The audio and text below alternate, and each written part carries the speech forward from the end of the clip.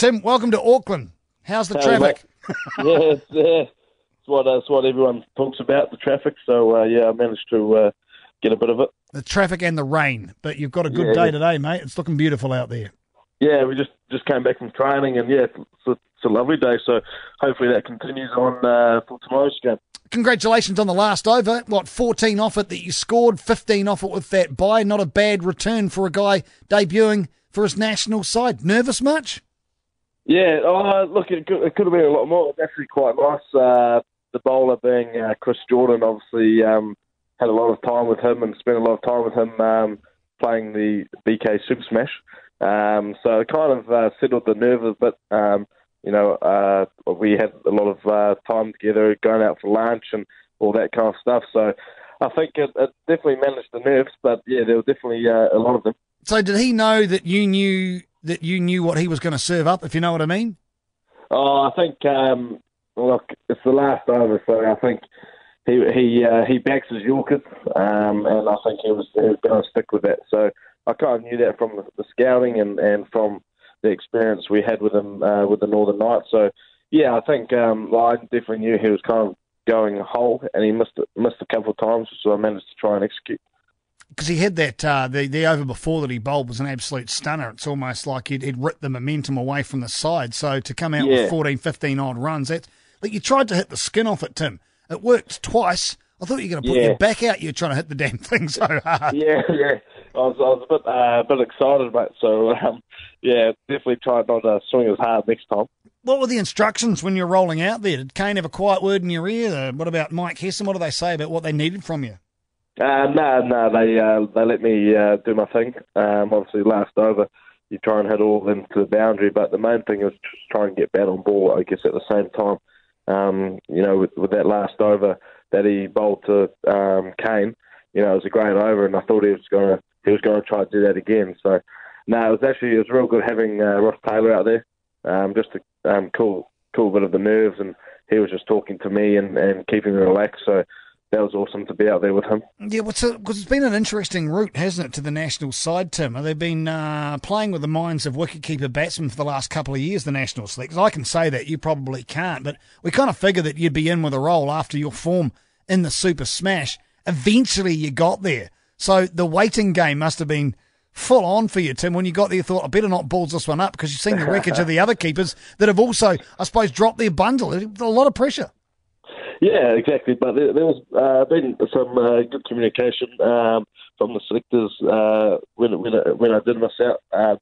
So at the end of the day, mate, I can't control that kind of stuff. So I just had to go out there, did my thing with the BK Super Smash, and did all right. And then I just had to try and bring that form into my debut, which I thought I went all right. Yeah, well, it did. It went all right with the bat, no doubt. I think there may have been a bye or two with the gloves. That's probably nothing to complain too much about, is it, Tim? I mean, you rate yourself as far as your keeping performance is concerned. Yeah, I thought I had a good night, to be honest. Obviously, when it gets into the heat of the battle, a couple of things with angles of the Yorkers and stuff like that. I think I missed 1-2 byes off Trent in the last couple of overs with a quick Yorker, but. I thought I did a good effort, and hopefully keep on continuing when I get the opportunity. Tim Seifert joining the program, the wicketkeeper batsman, obviously. As far as where you're batting and the position you bat in, is that like to change? Do you have a floating role, a determined role about where you're going to come in, Tim? No, I'm not quite sure at the moment. Obviously, it all depends on the team and the match, how that plateaus out. So, no, I haven't heard anything at this stage. There's been a lot, Tim, made of how good the Big Bash is, and we've seen this Australian side have basically been plucked directly from the Big Bash into this national T20 side. They spoke of momentum, of how good that comp is and how well they've transferred. There's also been a lot of word about the Super Smash being a lot better than people are giving it credit for. So taking that into account, how was the transition from that domestic competition into the fully fledged international competition? Was there much of a step up, do you think? Yeah, I think there was obviously definitely a step up, but I don't think the step up is as huge as what people say it is. Obviously, the accuracy of bowlers and the skill levels are a bit higher. Obviously, that's why they're playing international cricket. But No, I don't think it's a huge stepping stone. So if you back yourself in the BK Super Smash and then you go well there and you know how you want to go about your business when you get that crack at international cricket, no, I don't think it's a huge step up. Helpful having a hold of your northern teammates in and around the shed. That's got to work for you, surely. 100%, yeah, definitely. I thought, my nerves and just being able to fit into the team, it might have been a bit different if there was only a couple of guys I've been in a change room with before. Obviously, you know all the boys in the team, but you know some personal more than others. So I think there's 6 of us in the change room at the moment. So yeah, it definitely makes it a lot easier just to have a yarn and have a laugh with guys. Do you spend much of your time? Sorry, Tim, carry on. No, you're right. No. Are you a cricket watcher? Do you watch that first up licking at the hands of Australia? Did you think about it? I do watch a little bit of cricket, but not. I don't kind of study the game while I watch it. I just try and relax and watch it rather than trying to think what I'd be doing in those situations. But I think it was just one of those days for the boys, I think.